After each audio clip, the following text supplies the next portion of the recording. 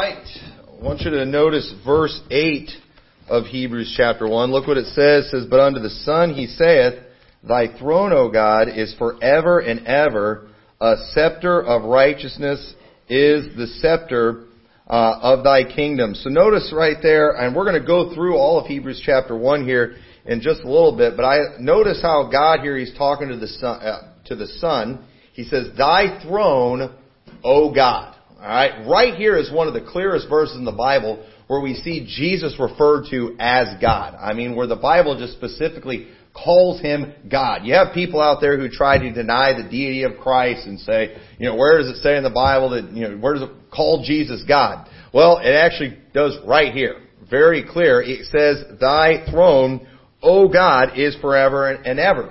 And what I want to talk about tonight is not so much about the deity of Christ, but I do want to talk about the Trinity tonight. And the title of my message is "How Three Can Be One." And when it comes to the subject of the Trinity, I've kind of decided I want to make sure I at least spend a message, each year on this subject, because the Trinity is one of these doctrines that has been taken for granted in Baptist churches, because it's just an established fact that people have believed for so long that, nobody's continued teaching it. And it's made way for, heretics to come in and to just try to sneak in some damnable heresy when it comes to the Godhead. And I believe a lot of the result of, the reason they were able to get away with this is because of the fact that just so little preaching has been done specifically on that.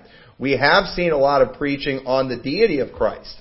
And there have been people, well-meaning people who are right on doctrine, who believe in the Trinity, who, in getting overzealous about the deity of Christ, have accidentally preached kind of oneness things. And I think a lot of that is just because, once again, the Trinity was just taken for granted. And, we cannot take certain doctrines for granted. I think things like once saved, always saved need to be preached regularly. We need to be reminded about these things. And, the eternal security, we don't want to forget about that stuff.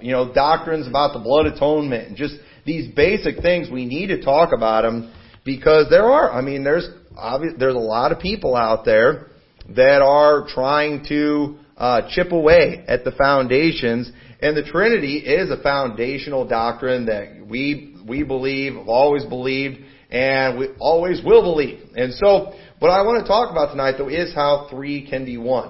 Because when it comes to the Trinity, there's so many scriptures we can go to. There's so many different ways that we can look at it. So many different scriptures that could be used to illustrate this.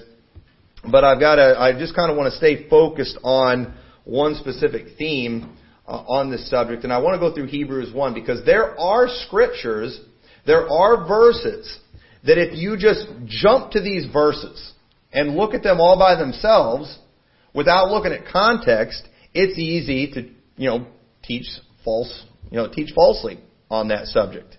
And one of the things I'm noticing a lot, and this is something, young preachers especially need to be warned about, is just, I'm all for using things like eSword. I'm for that. Okay, but the problem is, if you're not reading your Bible regularly, if you don't have a good understanding of the Bible as a whole, it's actually very dangerous putting a sermon together using eSword. Because what happens is, these guys, they look up a word, and they'll read every verse where that word is mentioned, and then they don't know the context, because they're not familiar enough with the Scripture to know the context, and they often just absolutely butcher the interpretation of that verse trying to prove a doctrine. And if you don't know context, it's real easy for people to take scriptures and mislead you. And the thing is, if people in the church aren't reading their Bible, it's real easy for people to get up and not use context, and you're going to be like, man, they're using all kinds of Bible to prove their points. And I get so frustrated when I hear some of this preaching. Some of these guys, too, that try to preach against the Trinity, guys like Victor Tay, you can tell he does a lot of his stuff with just sword searcher. And he'll just use these verses, and he's always trying to play both sides. And he'll preach as like, well, look, this verse says this, but over here, this verse says this. And I'm sitting there and I'm listening to this and I'm thinking, you moron.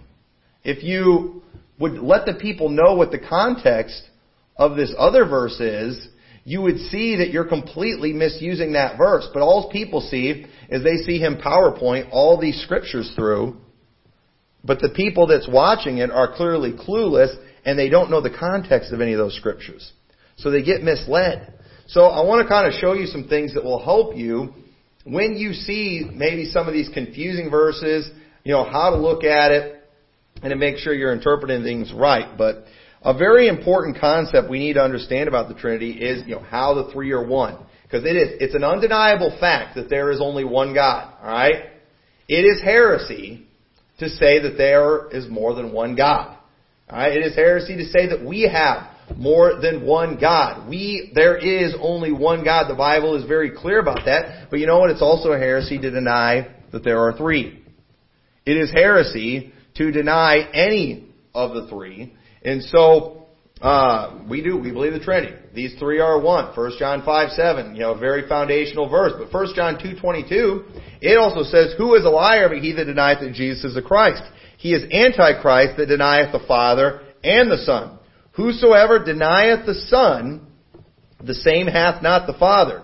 But he that acknowledgeth the Son hath the Father also." We see that the Father and Son are a package deal. Why? Because they are one God. Okay? You do not have, if you don't have all three, then you don't have the right God. Okay? And that is just a biblical fact. And then people will bring up the fact, it says that there, but what about the Holy Spirit? Why isn't the Holy Spirit mentioned in there? I thought there's three. Alright? And here's an example of what people do, where they take things out of context. It's like, if you have to have all three, why isn't he including the Holy Spirit in here? If that's part of the Godhead. And this is where guys can take verses like this and then, throw confusion people's way. Alright? So let me help you with 1 John. Now, we've been going through 1 John in Sunday school. What's 1 John about? You had a group of people that left them who were denying that Jesus was the Christ. They claimed to have the Father, but they denied Jesus Christ.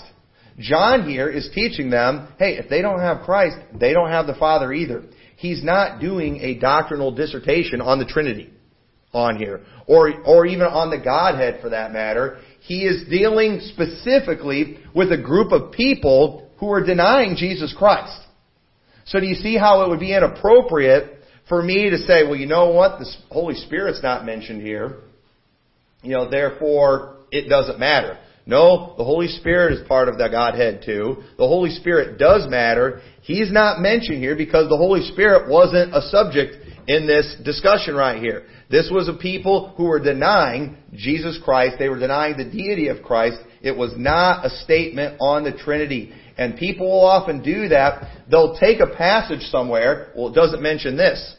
Therefore, it's, for example, when it comes to the gospel, it didn't mention the death, burial, and resurrection there. Therefore, it's another gospel.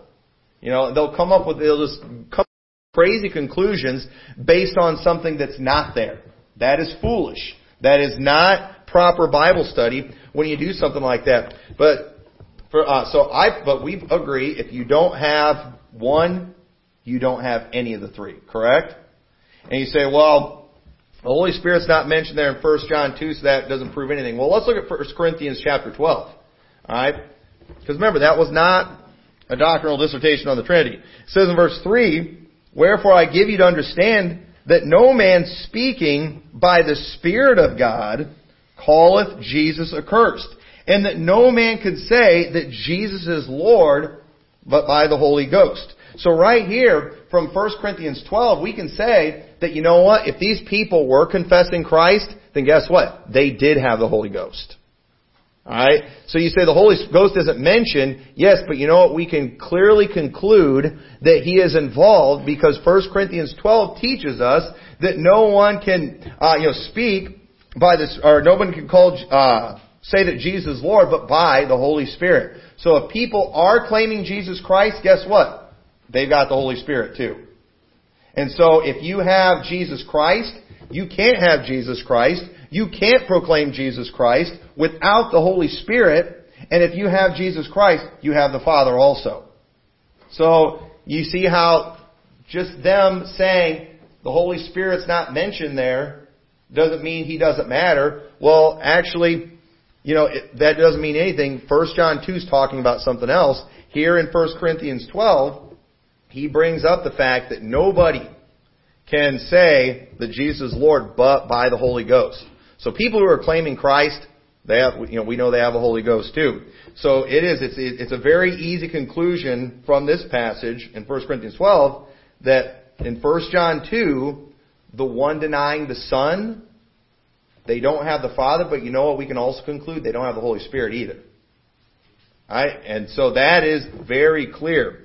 So, another thing we need to understand too, multiple things can be one.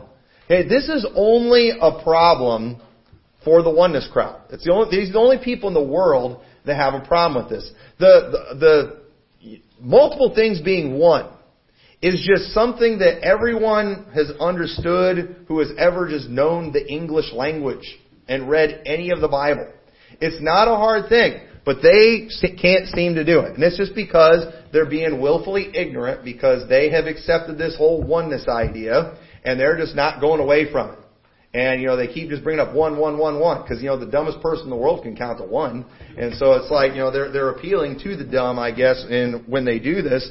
But let's look at several things in the Bible that are more than one, yet the Bible says are one. So, right here in the very beginning in Genesis 2, verse 22, it says, "In the rib which the Lord God had taken from man, made He a woman, and brought her unto the man. And Adam said, This is now bone of my bones, and flesh of my flesh. She shall be called woman, because she was taken out of man. Therefore shall a man leave his father and mother, and shall cleave unto his wife, and they shall be one flesh."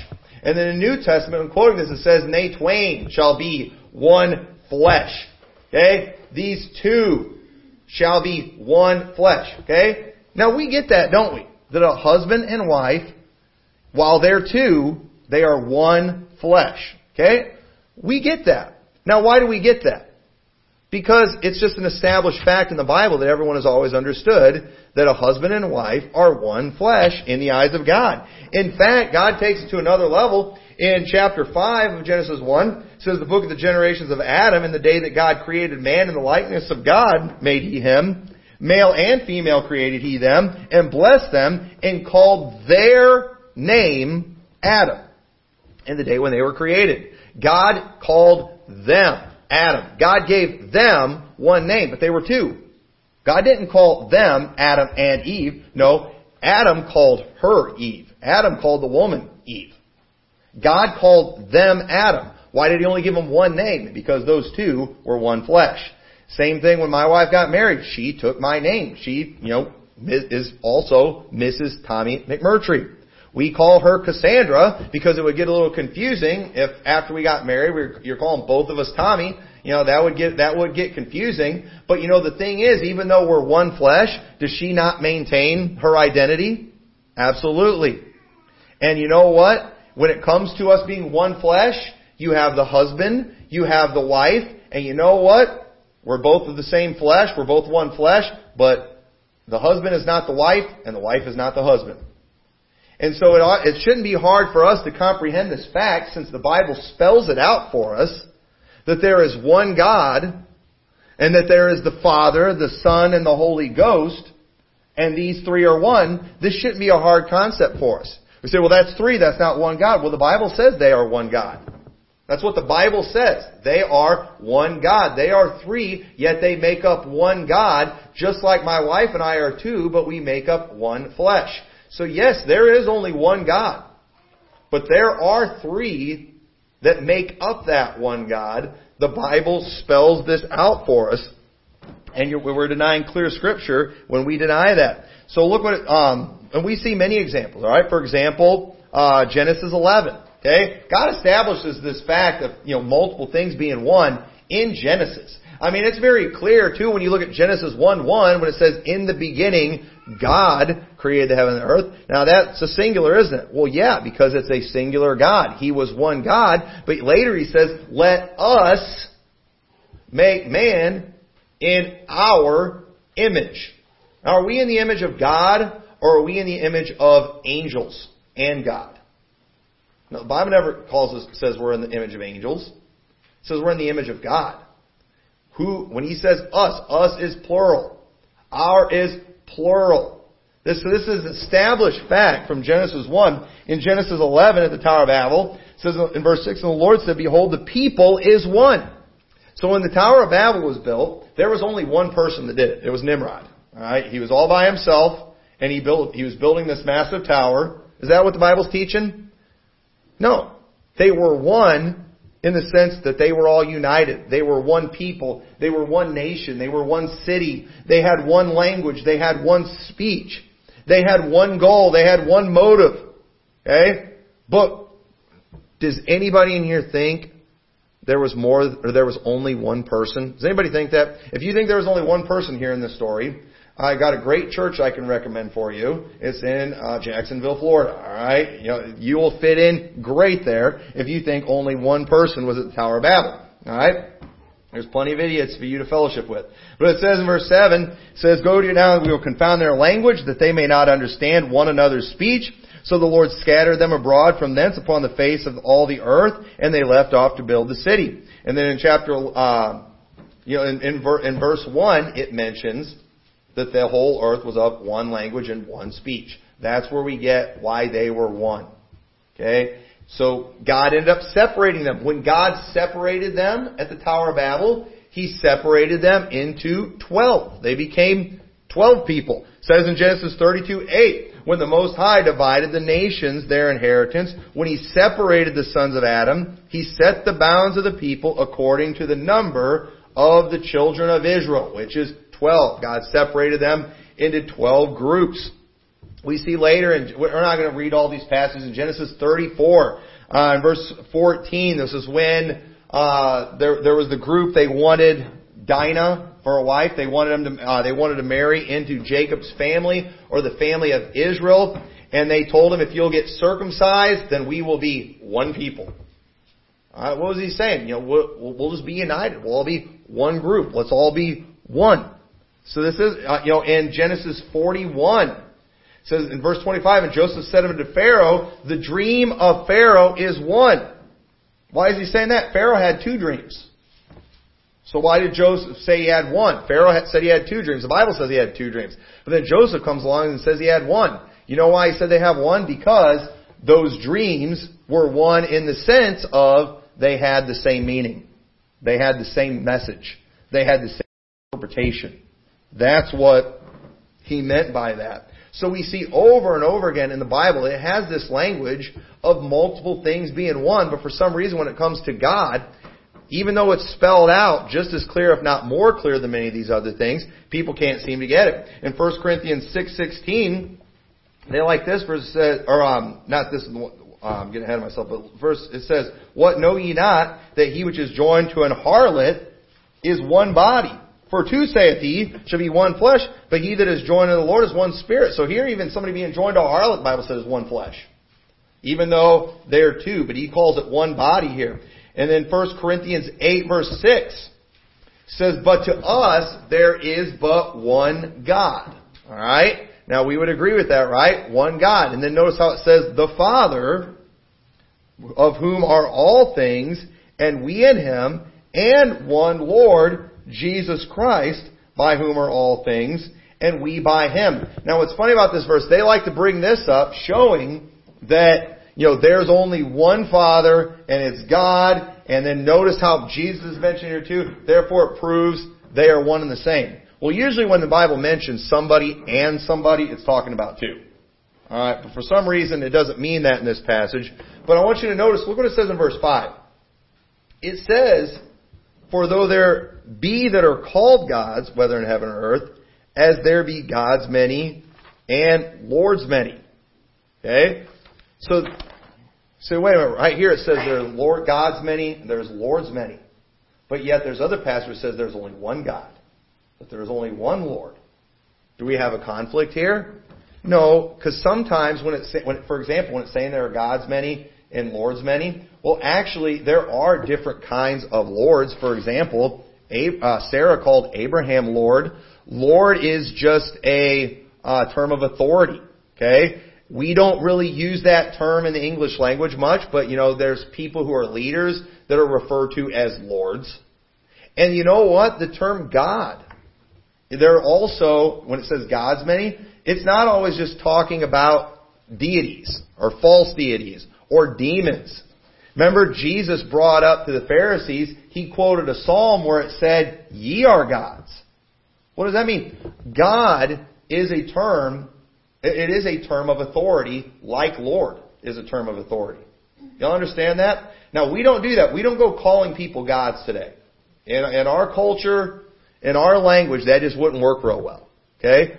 And we don't even call people Lord. All right? If I was in some position of authority, and I had people referring to me as Lord Tommy, it would sound really weird. Now, if we all had English accents, it would be a little more normal, right? Because in England, you have Lord this person, they do that in other countries. All right? But imagine if people were calling me God, Tommy. Like, whoa. All right? The term God is not always a term of deity. It is a term of authority. That's why the Bible says, thou shalt not revile the gods, nor curse the ruler of thy people. Is it saying we can't say bad things about false gods?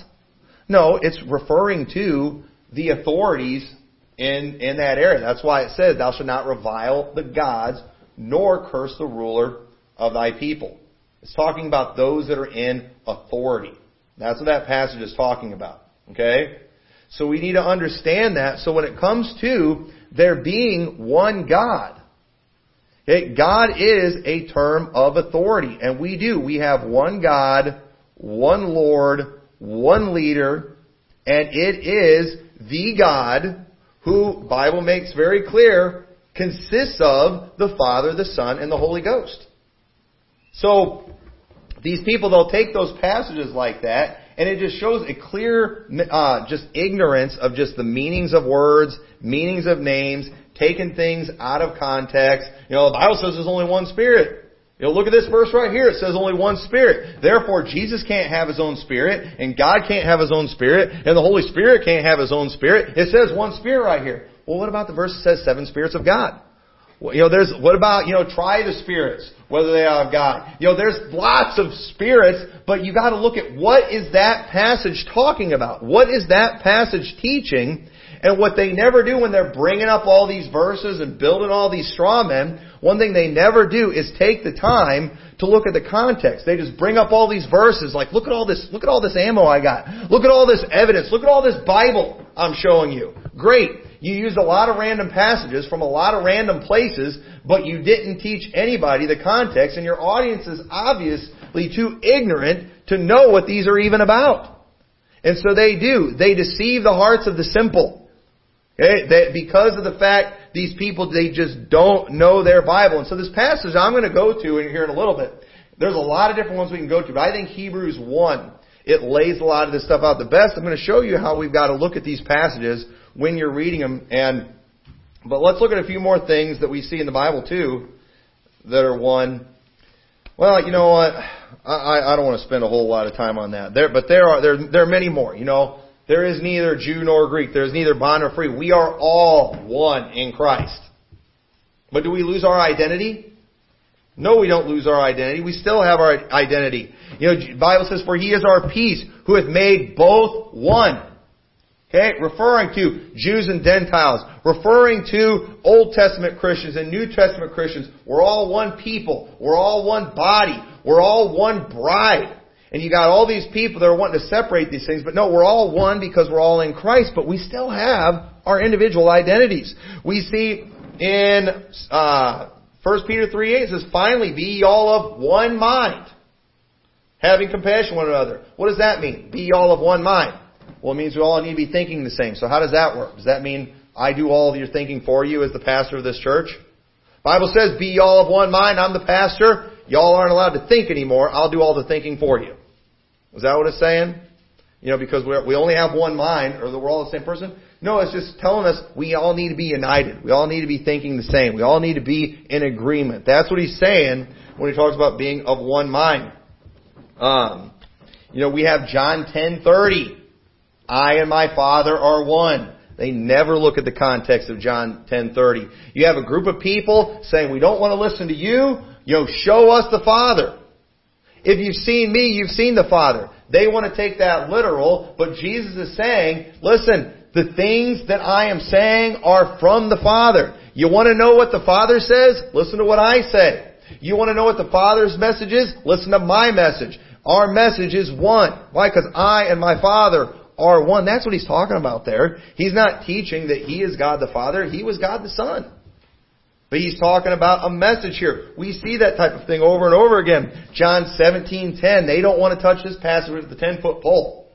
Because this just, lays it out as clear as you can lay it out. How they are one. It says, and all mine are thine, and thine are mine, and I am glorified in them. And now I am no more in the world, but you are in the world, and I am come to thee, Holy Father.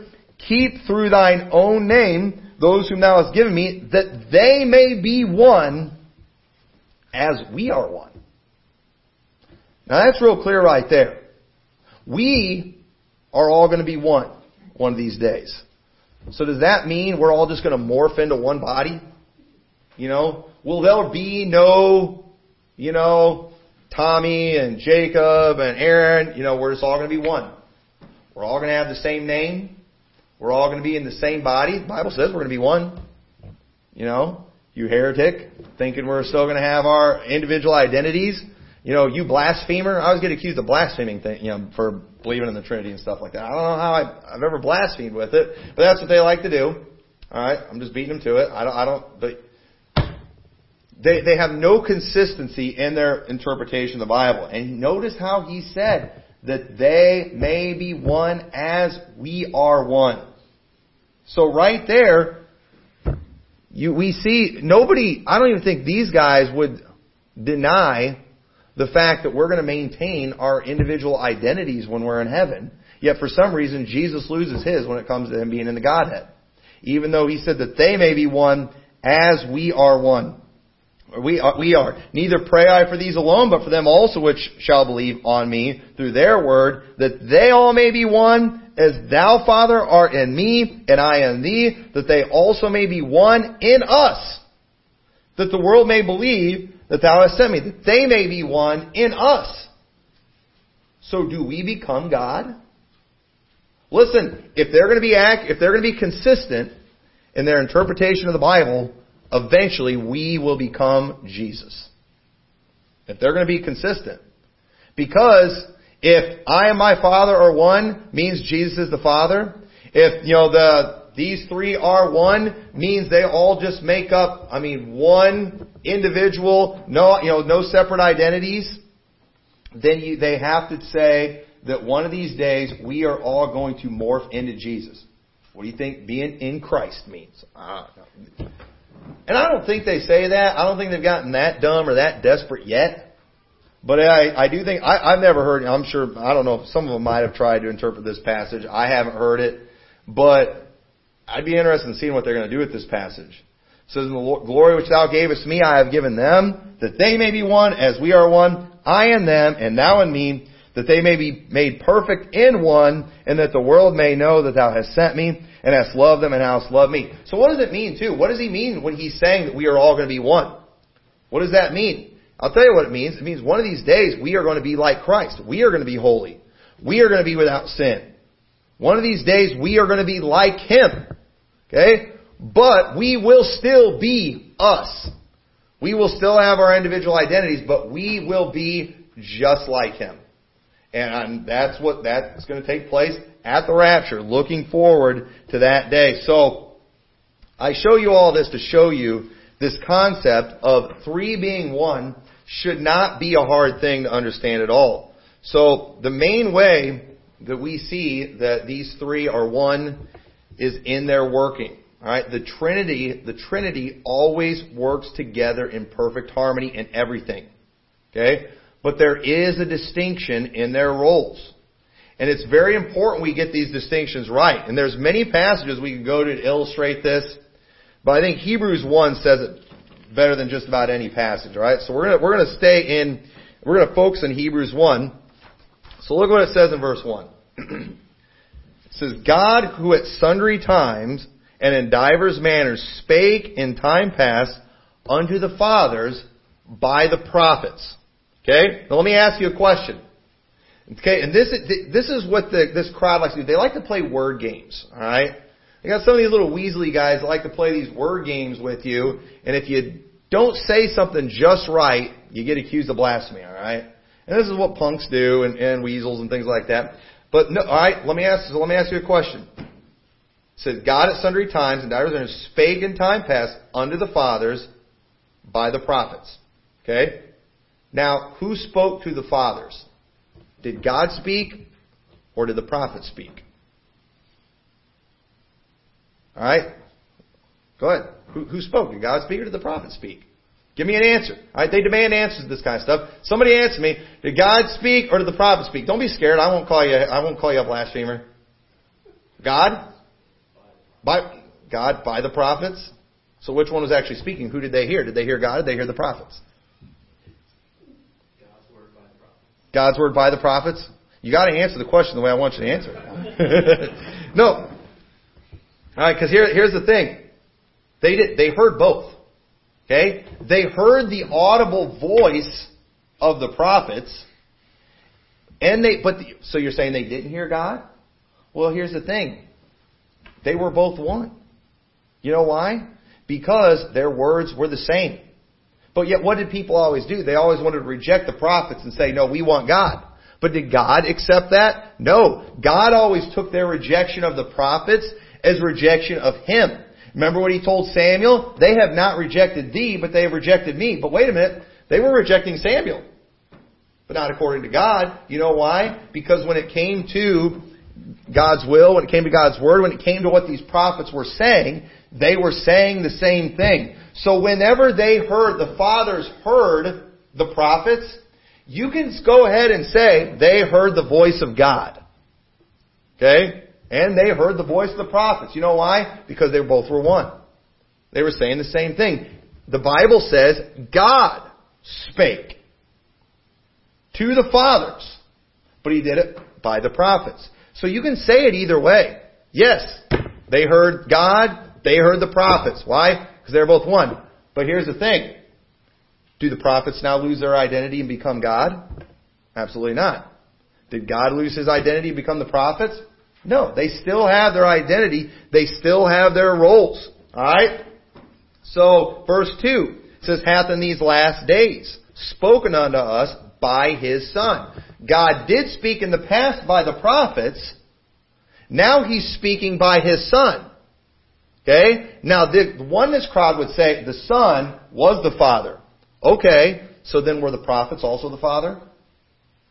Because He's saying right here that, hey, in sundry times and divers manners God spake. In times past He spoke to the fathers by the prophets.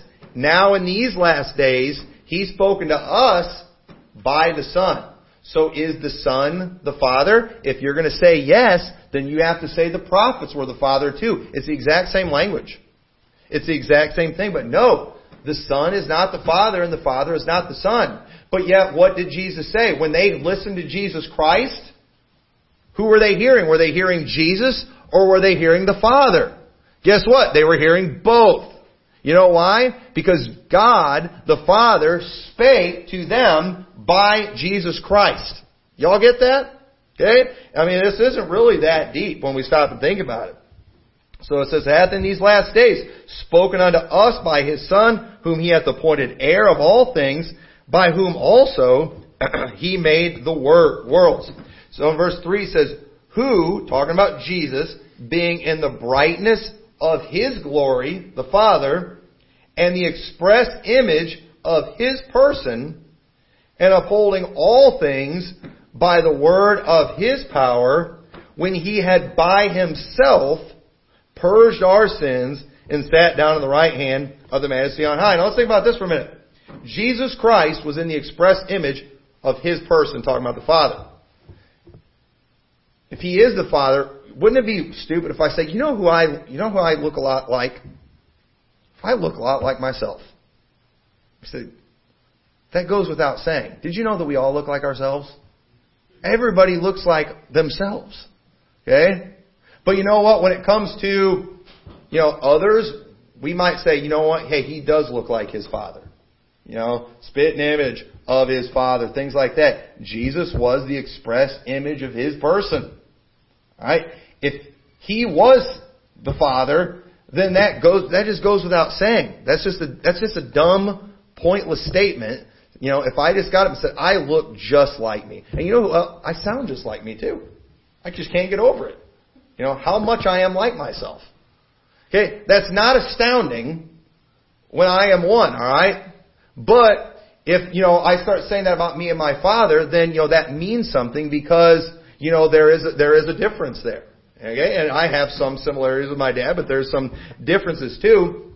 But with Jesus Christ, He was the express image of His person. Verse 4, being made so much better than the angels, as He hath by inheritance obtained a more excellent name than they. For unto which of the angels said He at any time, Thou art my son, this day have I begotten thee. Again, I will be to him a father, and he shall be to me a son. And again, when He bringeth the first begotten into the world, He saith, And let all the angels of God worship Him. And of the angels He saith, Who maketh His angels spirits, and His ministers a flame of fire. But unto the Son He saith, Thy throne, O God, is forever and ever. A scepter of righteousness is the scepter of Thy kingdom. So right here, this verse, once again, this is one of the most clear verses in the Scriptures that proves that Jesus is God. Even though we do not claim that Jesus is the Father, we can still say, without a shadow of a doubt, that Jesus is God. Because the Bible calls Him God. But the oneness crowd, they like to take just this one verse to prove that God was just talking to Himself. Is what they like to do with it. But there's several problems with that. Okay, one, it contradicts everything that we've read in the previous 7 verses. See, this is what they do with their e-sword Bible study habits. Just taking words that they like or one verse that they like, never looking at context. When we look at what it's been talking about in the previous verses, it is so clear that there is a difference. It is so clear that there is a distinction because of the fact that just like God spoke by the prophets, God spoke by Jesus Christ. And everyone would agree the prophets were not the Father. And therefore, when it used the exact same language, we would say that Jesus was not the Father. So, if God calling Jesus God, who was God, because they are both one, then God calling Eve Adam would have made her Adam, right? Because God called Jesus God, therefore that means He's Himself because of what He called him. But God called them Adam, but none of us would say that, you know what? Eve didn't eat the fruit. Adam did it. The Bible says it was Eve, but actually, and really when you stop and think about it, if God called them Adam, then you could say, yep, Adam sinned. Adam ate the fruit first. Adam gave it to Adam. Alright? But you see, just because God will use that terminology sometimes, it doesn't take away the distinctions, okay? It was still Eve that ate the fruit first. It was still Eve that got deceived and not Adam. It was still Eve that was the wife. She was not the husband. And so just because God called Jesus God here, the Father called Jesus God here, it doesn't take away His individual identity. That's just foolish, and it's just a stupid way to interpret the Bible. God called them both Adam because they too were one flesh, and God the Father called Jesus God because they were one God. Him, the Son, and the Holy Ghost were all one God. So, another problem too with taking Hebrews 1:8 and saying that this is proven a oneness thing is it literally changes the subject of the entire passage. Because all of a sudden, it makes the entire chapter here about Jesus being God. If that's what Hebrews 1:8 is trying to teach, that Jesus is the Father, okay, then it literally changes the entire subject of Hebrews 1. But what is the subject of Hebrews 1? The subject of Hebrews 1 is how it's Jesus Christ He is, it's starting out talking about how He was better than the angels. It's getting ready to talk about how He was a better covenant. He was a better mediator. He was a better sacrifice. He was a better high priest. The whole book of Hebrews is about how Jesus is a better everything. That's what the whole book is all about. The whole book is all about how Jesus is a better everything. And so, when you make this verse just trying to prove that Jesus is the Father, you just lose, you've changed the subject, is what you've done. And that's what they often do in their Bible studies. Look at verse 9 of Hebrews 1. It says, Thou hast loved righteousness and hated iniquity. Therefore God, even thy God, hath anointed thee with the oil of gladness above thy fellows. And thou, Lord, in the beginning hast laid the foundation of the earth, and the heavens are the work of thine hands. Alright? So this passage, it's ultimately introducing the fact that Jesus is. He's the replacement of everything. Better mediator, better high priest, better sacrifice. It's showing also, too, we see here, that Jesus was always with God in the beginning. Okay? Jesus did not get His start in the manger. Alright? Or in the womb of Mary. Jesus has always been. Okay? Now, they will say they believe in the eternity of Christ because He was the Father before. But no, there was always the Son. He was always with God. He was always with Him. He always maintained His identity. And we see that when he's talking about Jesus here, showing how He's a better everything, He's showing them throughout the book of Hebrews, He's teaching them that, hey, that this Jesus that we're talking about here, that we're trying to make sure you follow after, is somebody, He's not a new thing that just surfaced. He's always been around. It was He that was with the church in the wilderness. This Jesus has always been around. He was there with God in the creation. All things were made by Him. God used Jesus in the creation. So the Son of God, alright, here's what He was. He was another revelation of God. Okay? Now, you can go back in the Old Testament and you can find plenty of evidence of the Son of God. Alright? But understand, they didn't fully understand Him yet. This was something that God revealed about Himself later on. Okay? Jesus was not a new God. Alright? Just like, when Jesus came and after His death, burial, and resurrection, there was no new gospel then. Okay? But more was revealed about the original gospel. When Jesus Christ came on the scene, when He came to earth, there was no new God, but more was being revealed about the one God that had always been. So the Son of God that has been revealed in these last days was the same God of the Old Testament. The Son of God was another revelation. So now that more has been revealed about God, we're able to go back to the Old Testament and we can understand some things that were probably a mystery to them. Alright? For example, in Exodus 33:11, it says, And the Lord spake unto Moses face to face, as a man speaketh unto his friend. And he turned again into the camp, but his servant Joshua the son of Nun, a young man, departed not out of the tabernacle. So right here we see Moses, he's speaking unto the Lord, face to face, like he's speaking to a man. We see there are many examples in the Bible of what, they call a Christophany, where it was an appearance of Jesus Christ. Okay? Where the Son showed up on earth. Okay? In human form. Jesus showed up on earth many times. But then we see here in 11, Moses speaking to him face to face. But then in verse 18 of the same chapter, it says, and he said, I beseech thee, show me thy glory. And he said, I will make all my goodness pass before thee, and I will proclaim the name of the Lord before thee, and will be gracious to whom I will be gracious, and will show mercy on whom I will show mercy. And he said, Thou canst not see my face, for there shall no man see me and live. The Lord, so who was I talking to face with?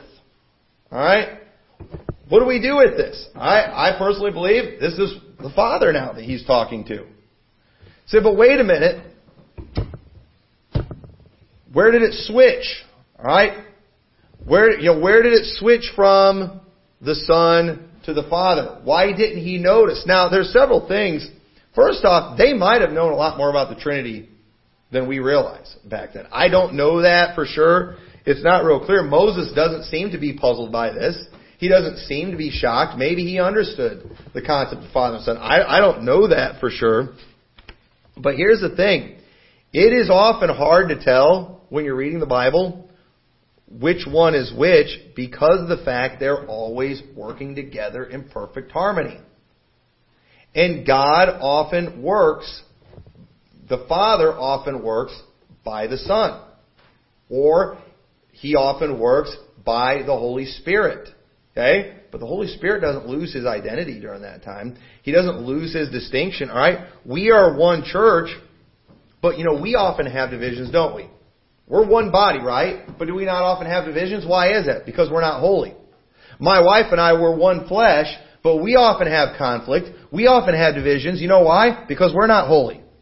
Okay? But when it comes to the Father, the Son, the Holy Ghost, there's always perfect harmony. Why? Because they are all holy, holy, holy. All three of them are holy. And they have never, any of the three have never ceased for 1 second for being holy. Therefore, they have always worked as one in perfect harmony to the point that the language in the Bible can get confusing as to which one you're talking to, yet it shouldn't be confusing. Because of the fact we still use this same kind of language today. Alright? So let's look at some examples of the work of God here real quick. I want to go through this quickly. Genesis 1:1 says, in the beginning, God created the heaven and the earth. Well, which one? Well, I think they were all a part of it. But in John 1:1, it says, in the beginning was the Word was with God, and the Word was God. The same was in the beginning with God. All things were made by Him. And without Him was not anything made that was made. And so we know that was talking about Jesus Christ right there. In Colossians 1:12, it says, giving thanks unto the Father, which hath made us meet to be partakers of the inheritance of the saints in light, who hath delivered us from the power of darkness, and hath translated us into the kingdom of His dear Son, in whom we have redemption through His blood, even the forgiveness of sins, who is the image of the invisible God, the firstborn of every creature. For by Him were all things created that are in heaven, that are in earth, visible and invisible, whether they be thrones or dominions, principalities or powers. All things were created by Him and for Him, and He is before all things, and by Him all things consist. Talking about Jesus. And He is the head of the body, the church, who is the beginning of the firstborn from the dead, that in all things He might have the preeminence. For it pleased the Father that in Him, talking about the Son, should all fullness dwell. So here's the question. Who created the universe? God the Father or God the Son? Alright? Well, both. God the Father created the universe by Jesus Christ. That's what the Bible says. He did it by Jesus Christ. Okay? And you say, that's confusing. Only for a oneness modalist trying to make his doctrine fit. Everybody who understands the English language can get this type of thing, alright? So let me give you some different things that actually all have the same meaning, alright? So what if I said we nuked North Korea? Alright? We nuked North Korea. That's a statement that has a meaning. Or what if I said Trump nuked Kim Jong-un? Okay? That kind of has the same meaning too, right? Or what if I said an American soldier nuked the North Korean people? Am I not basically saying the same thing all three of those ways I'm saying it? Okay, because what would happen, right? We could say, if that happened, where North Korea got nuked by us, okay, it would not be wrong for us to say we nuked them, or to say Trump nuked them, or to say an American soldier nuked them. Why? Because we, the people, did it by our leader, you could say, the president, who did it by a soldier who dropped a bomb. Right? I mean, would all three of those things be accurate to say? Yes. Now, who actually did it? The soldier, I guess, that dropped it. But there's also the guy who made the bomb. We could blame him too. You know?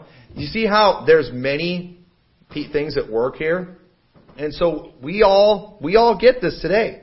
So when we take the same language and the same type of thinking, and use it in modern day examples, let's compare it to what God did when He sent His Son. All right? So, because God saved the world by Jesus Christ, didn't He?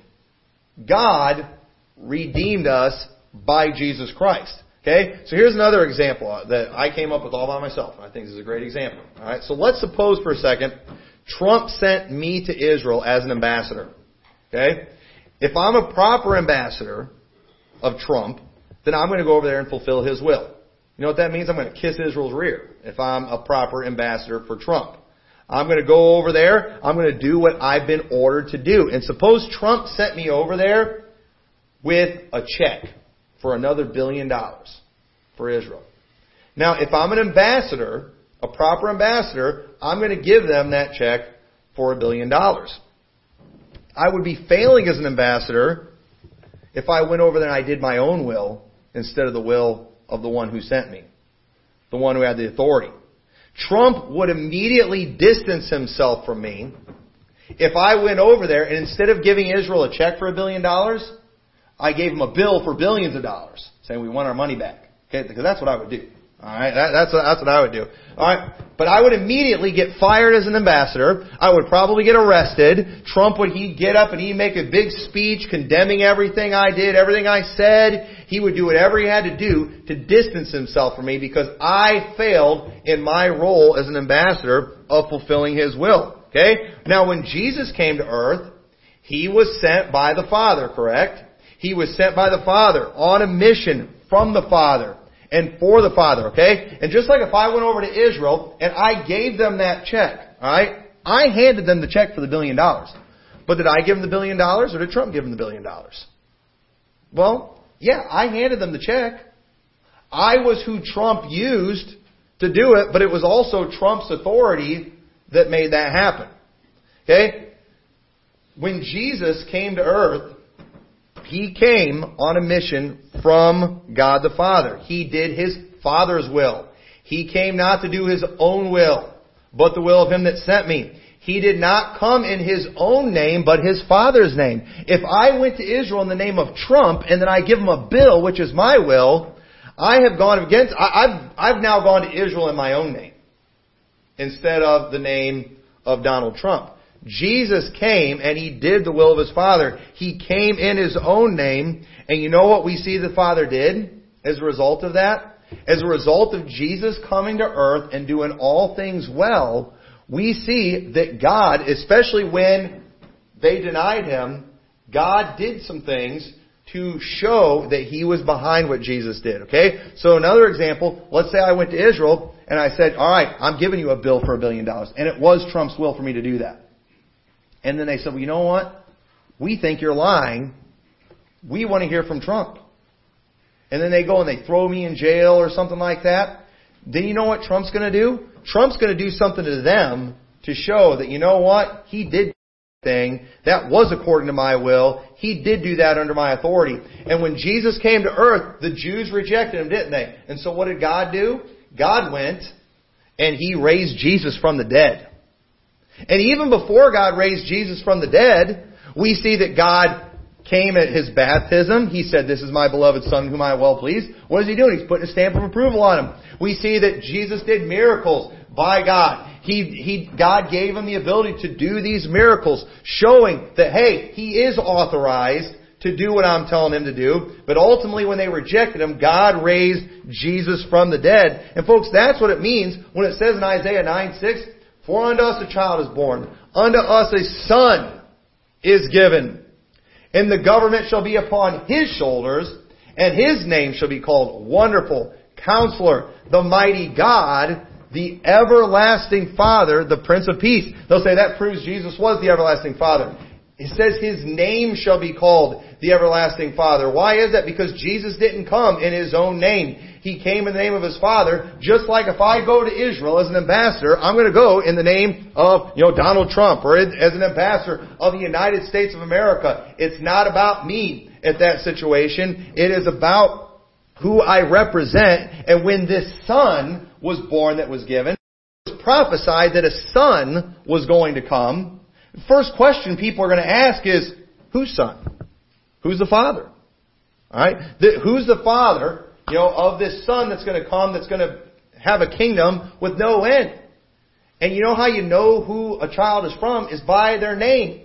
Why? Because they have their father's name. And for some reason these bozos have made this all about making him the father. Not understanding that no, we have the name of our Father. This is just showing His authorization, who He was sent by. That's why in John 5:43 said, I am come in my Father's name, and ye receive me not. If another shall come in His own name, him ye will receive. So Jesus didn't come in His own name. He came in the name of His Father, showing His authority. So on multiple occasions, God the Father showed His approval when they rejected what God chose. God chose to save the world. God the Father chose to save the world by Jesus Christ. When they rejected Jesus Christ, they were rejecting God the Father. Y'all get that? Just like if I'm the one that Trump sent, they are rejecting Trump by rejecting me. He chose to get this message by me. This is something that everybody who knows the English language understands. Anybody who understands authority understands this. Okay? Nobody who understands authority and how authority works is going to teach this oneness garbage.